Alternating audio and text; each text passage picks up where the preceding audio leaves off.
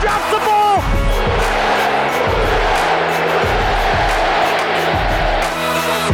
Pigs have flown. Hell is frozen over. The Saints are on their way to the Super Bowl. What is good, Who Dat Nation and Who Dat family? Welcome into today's episode of Locked On Saints, brought to you by the Locked On Podcast Network, your team every day. Ross Jackson here at Ross Jackson NOLA on Twitter, editor over at CanalStreetChronicles.com, and your host covering your New Orleans Saints every single Monday through Friday. Today, we got a couple of Twitter Tuesday questions that we'll hit at the end of our show. How will the Saints get their energy if there are no fans in the stands? Will there be a black and gold scrimmage even without preseason games? But before we get to those, let's talk about the NFL and NFLPA's newest progress in their negotiations ahead of the 2020 training camp, testing protocols, camp, preseason, even regular season details coming to light yesterday. We'll recap all of that in its logistics and then talk about how it affects your New Orleans Saints. We got all that and a little bit of lagniappe for you on today's episode of Locked On Saints, your team every day. After what feels like ages of conversation and negotiation, the NFL and NFLPA have finally made some substantial progress toward the 2020 season. That's our New Orleans Saints lead story of the day today with Ross Jackson of Locked On Saints. So the NFL and NFLPA finally agreeing to some terms here, particularly when it comes to testing protocols, while some other proposals and offerings have been made in terms of camp, reporting, preseason, regular season, economics and financials, a lot of different elements. So let's go ahead and break down everything that we know so far about the NFL and NFLPA negotiations ahead of players and teams reporting for training camps. So let's start off with testing, as this so far has been agreed to by the NFL, NFLPA, and the medical experts involved in negotiations as well. So anyone entering facilities must take 2 tests separated by a 72-hour period. During those 72 hours, the player, staff member, coach, whomever it may be, has to be quarantined or self-quarantined either in their hotel room or at home, whichever is most applicable between and throughout those 72 hours. This basically allows a player to come in, get their first test taken. If that player has the coronavirus, but the results of the test have not come back yet, that's why they're quarantining for 72 hours. That way they stay away from team facilities.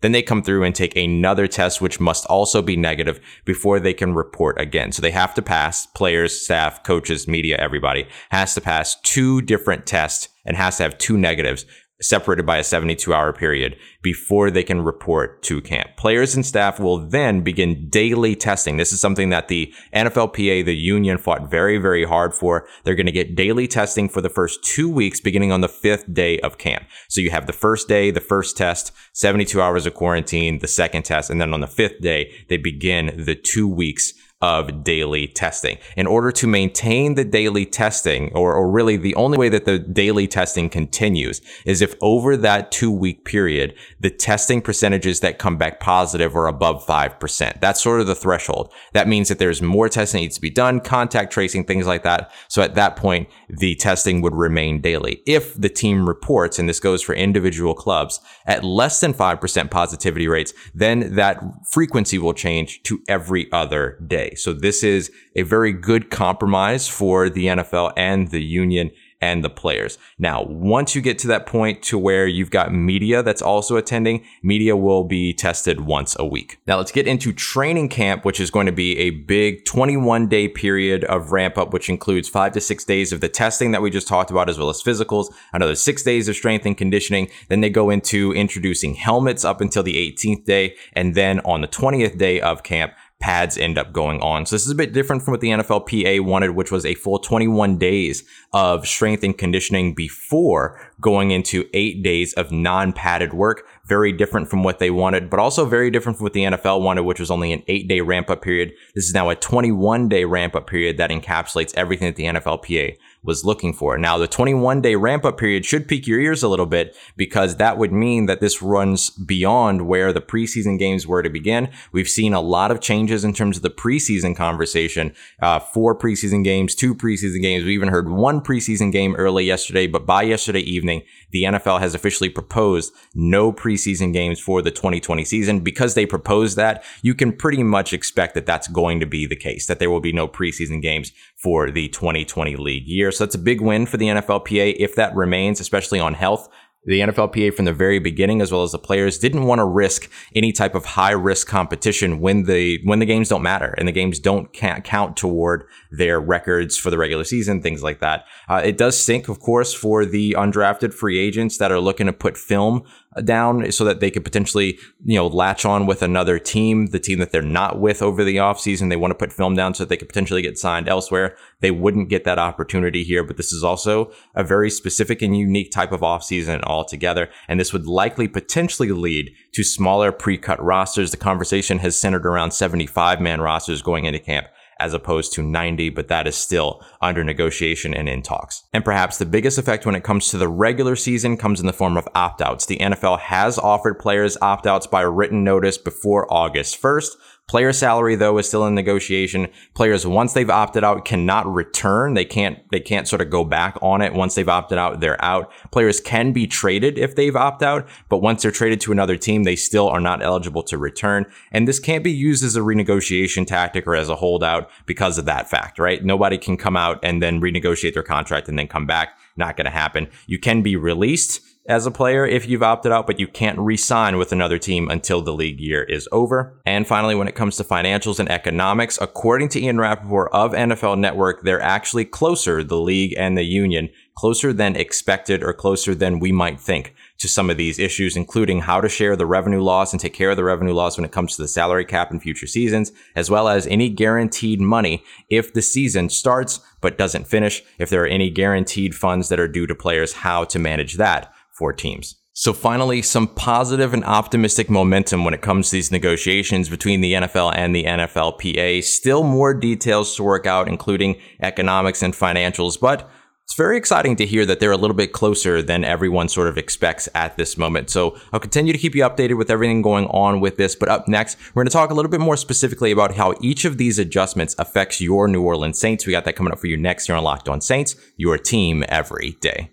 All right, y'all. So as we mentioned, some very good and optimistic progress coming from the NFL and NFLPA negotiations heading into training camp here, but still some things that we should talk about as how each of these elements specifically affects the Saints. So I just want to take the sort of broad scope conversation that we just had about what the league is doing and then focus it down a little bit to its individual effects on New Orleans. So we'll start off with the testing protocols going into the preseason, or rather going into camp, here. I don't think that this has any type of a negative effect or anything. This is good news, right? This is beneficial for the team because it allows the team to come in, have that first test done, go away for 72 hours. If it comes back negative, they come back to get their second test done. If they get through both of those negative tests, then bam, they're in, and then they're taken care of for the next 2 weeks of training camp, basically, because they're tested daily for those 2 weeks.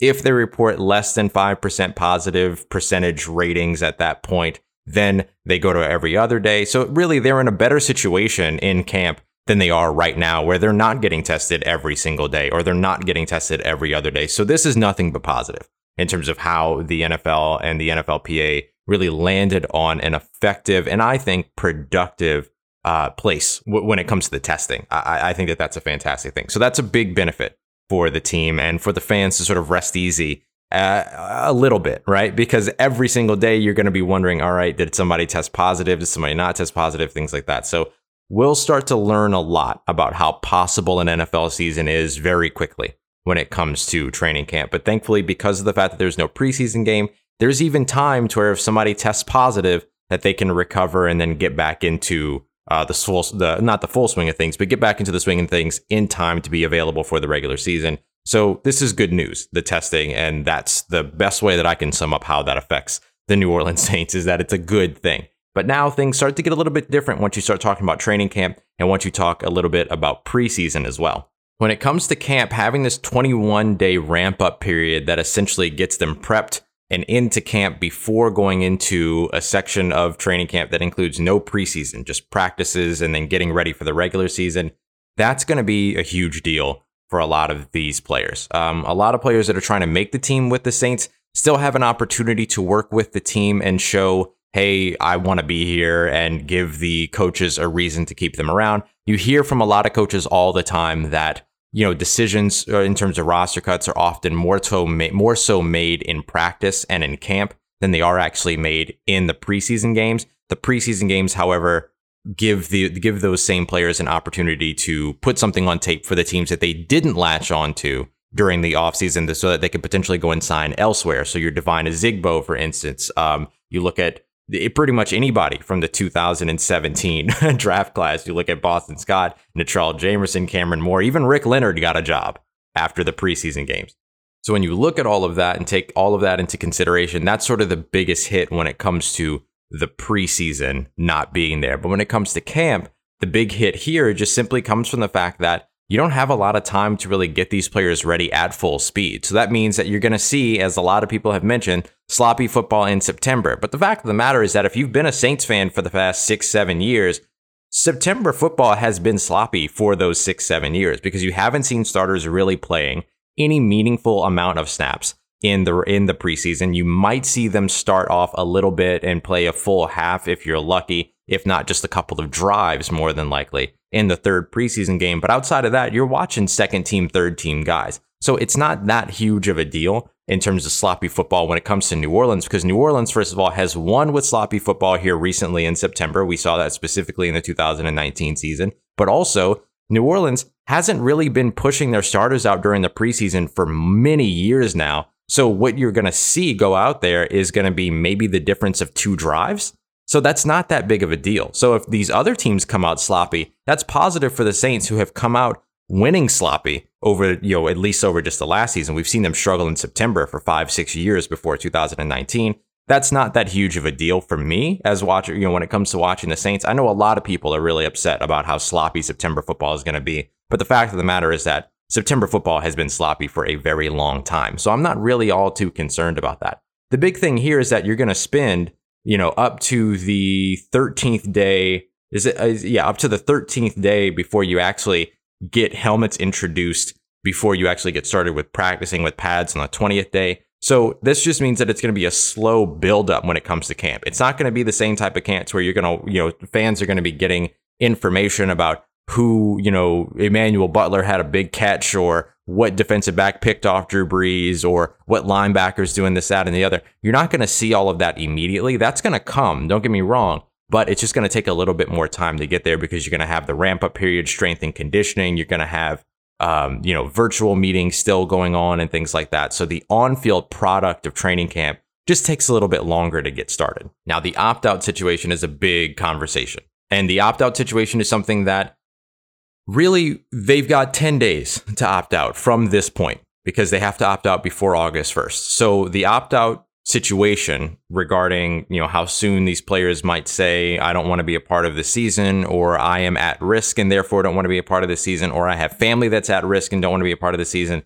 That's a good move by the NFL to give players that option. And I think that we would all accept if any player said, I am at risk, if they have, let's say, asthma, for instance, or any other respiratory issues. I mean, the NFLPA and the NFL the NFLPA delivered to the NFL a list of what are considered high risk individuals, right? The criteria that you have to meet to be considered a high risk individual. They also are looking for the NFL to allow players to opt out based on the fact that they live or have family that are high risk individuals, live with or have family. Those are all very important. But that situation, that conversation is going to come to an end pretty quickly because, again, there's only 10 days before we hit the deadline of when players should have opted out or had the option to opt out. So we're not too far away from that no longer being news, right? So anybody that opts out, it's going to come quickly. And then the concern in terms of, is another star player going to opt out beyond August 1st? It doesn't matter because it's not an option. So that's at least something to keep an eye out on for the next little bit.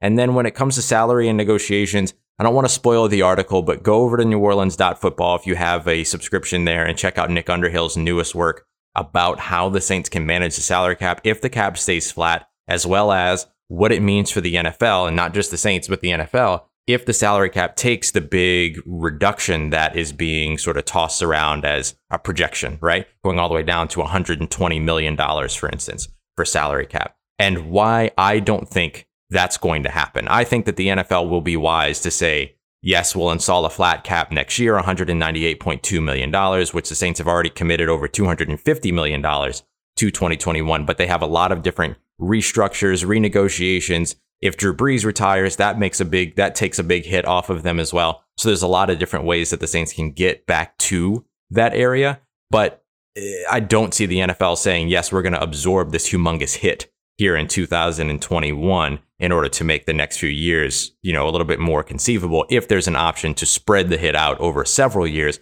while your revenue is already increasing anyway. So that's just a little bit more detail about how these individual negotiations affect your New Orleans Saints specifically, but we'll get even more in detail here up next because one of our Twitter Tuesday questions that came in is what Saints are most affected by the limited offseason. So we're going to give some names, talk a little bit more about these undrafted free agents in particular, as well as vets that are looking for jobs. Got that coming up for you next as we continue on with wrapping up the show on our Twitter Tuesday with your questions here on Locked On Saints, your team every day. All right, family, back on our regular schedule this week. So we got Twitter Tuesday today. Don't forget about Facebook Friday on Friday. If you want to take part in that, facebook.com/groups/Locked On Saints. That way you can be a part of the conversation there and all the other conversations that are going on over in the Locked On Saints Facebook group as well. But let's go ahead and get started with our Twitter Tuesday questions. We'll start off with Dale at Lil Dice 504. Will the Saints have a formal black and gold scrimmage as a result of losing the preseason? I'm going to tell you that I don't know. I don't have an answer to that question, but I will say that under the NFL's provisions, teams are allowed, despite not being allowed to have, at least recently, right? All these things are subject to change. But despite being told that you're not allowed to have fans at training camp, the original provision was that teams would be allowed to have 2 fan events later on before the regular season began. I don't know if that is something that is still in conversation, something that could still change within all these other negotiations, if it's still a negotiation point, whatever that may be. But if that's the case, then you could still see a black and gold game, for instance, here before the season opens up. There's a couple of things that I'm interested to see what happens. Like who's responsible for administering tests to free agents that are visiting to try to get signed? Is it the visiting team, the hosting team that ends up administering that test? Or does the NFL essentially use the league doctors to administer those tests and then allow that player to go and visit any team that they want? Lots of different things that we still don't necessarily know. But that one we have a pretty good idea is possible, at least,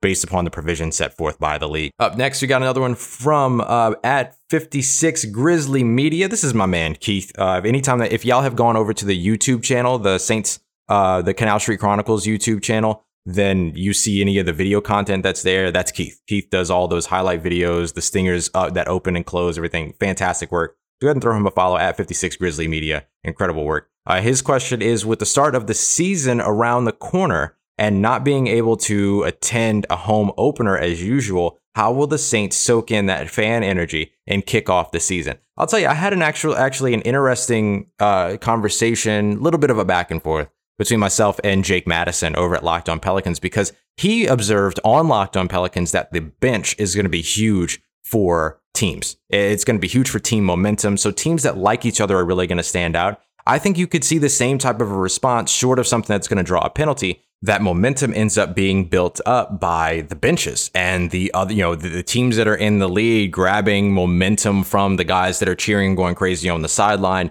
music in between plays, things like that, which we've seen the Saints excel at from the very beginning. The Saints are just as good as any other team in the NFL as getting the home fans hyped. Michael Thomas dancing, Alvin Kamara dancing, Drew Brees even danced at one point on the sidelines. Like all of those different things are going to be helpful toward the team that's at home, and being able to, hear the songs that they like and that are selected by, their staff and everything like that are going to be a part of building momentum.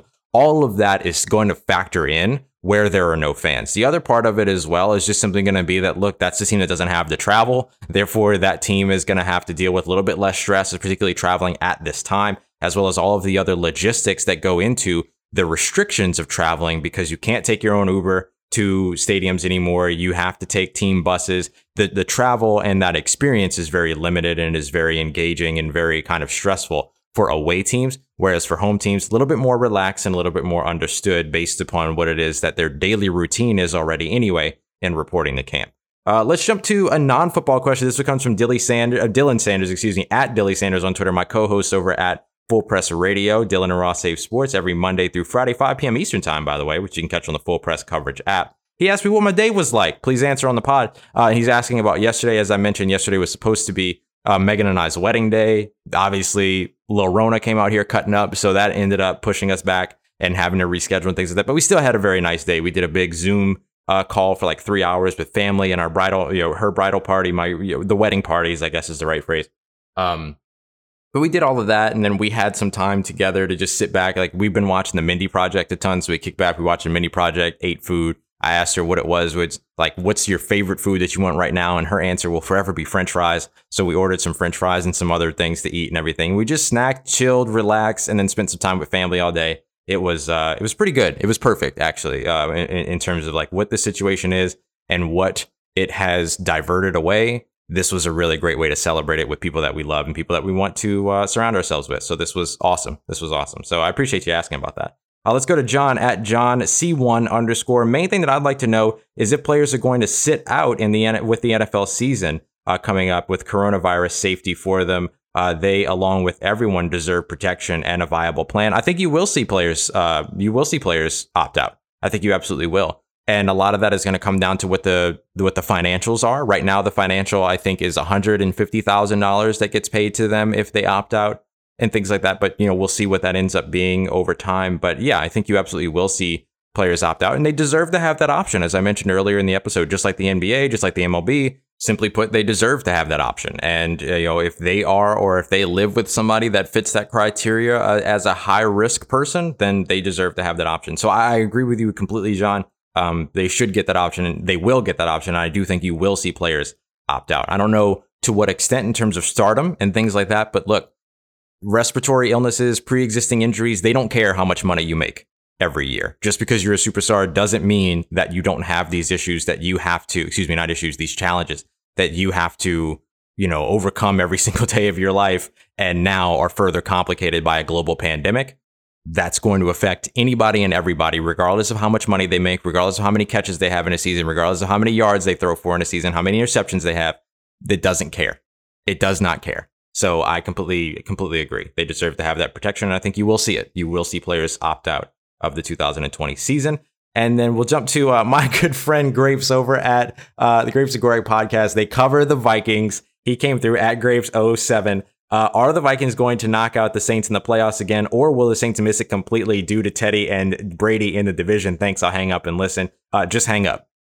Just hang up. Don't worry about listening, Grapes. Just hang up. No, I'm just playing. Grapes is a good dude. I think that the Saints and the Vikings end up, they meet on Christmas Day, obviously.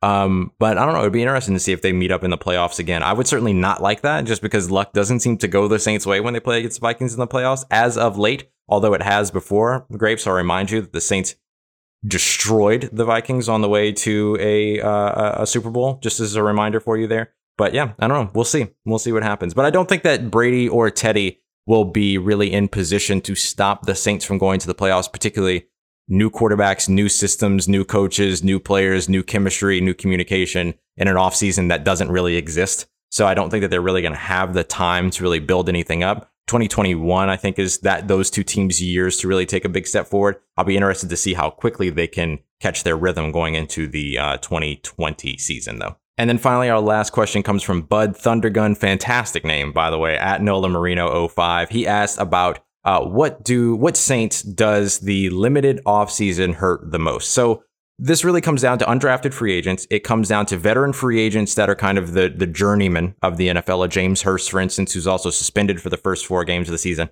which actually may end up working to his advantage based on the fact that while he's serving that suspension, he won't count against the Saints 53-man roster. So that's worth mentioning. But when it comes down to who this affects the most, you look at those guys. Now, there are some other players like Cole Wick, who's a tight end, as well as Juwan Johnson, who's a wide receiver out of Oregon. Both of these guys, Juwan Johnson, undrafted free agent, Cole Wick, and a few years into the NFL now. But those guys may actually end up having a spot based on the fact that the Saints want to focus a little bit more on two tight end sets.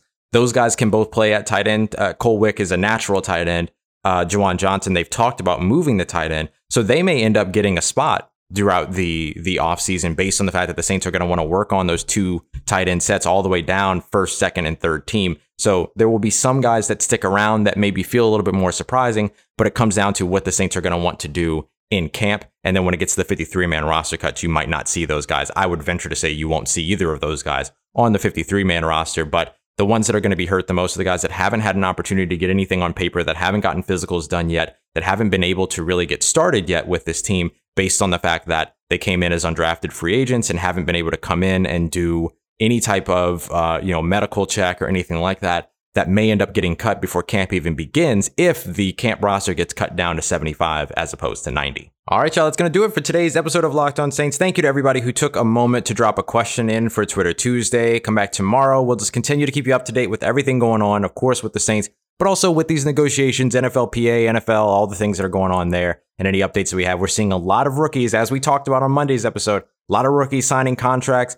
Hopefully, maybe the Saints will get some of that started here, although it doesn't look like the Saints are really planning on reporting rookies early this season. So we'll see exactly how it goes. Continue to keep you updated with everything going on with your New Orleans Saints, of course. And then come Thursday, we'll have an interview coming through. And then Friday, of course, we'll wrap up the week with Facebook Friday. Now that we're back to our regular schedule and our usual programming and everything, you know how it goes. So very excited to be able to continue on as we continue to move through into what has been a very confusing and very complicated offseason, but getting closer and closer to training camp being underway, especially now with the progress made with these negotiations. So thank you very much, as always, y'all, for coming through. Once again, I'm Ross Jackson. You can follow me on Twitter at Ross Jackson NOLA. Hit me up. Let me know how the family's doing. Let me know how you're living. Let me know how you're momming them. Tell your friends, family, and fellow Saints fans about the show. If you haven't already, please take a moment to subscribe, drop that 5-star rating and review. I thank you so much for all your support and for helping me grow this family. This has been Locked On Saints, and trust who that nation.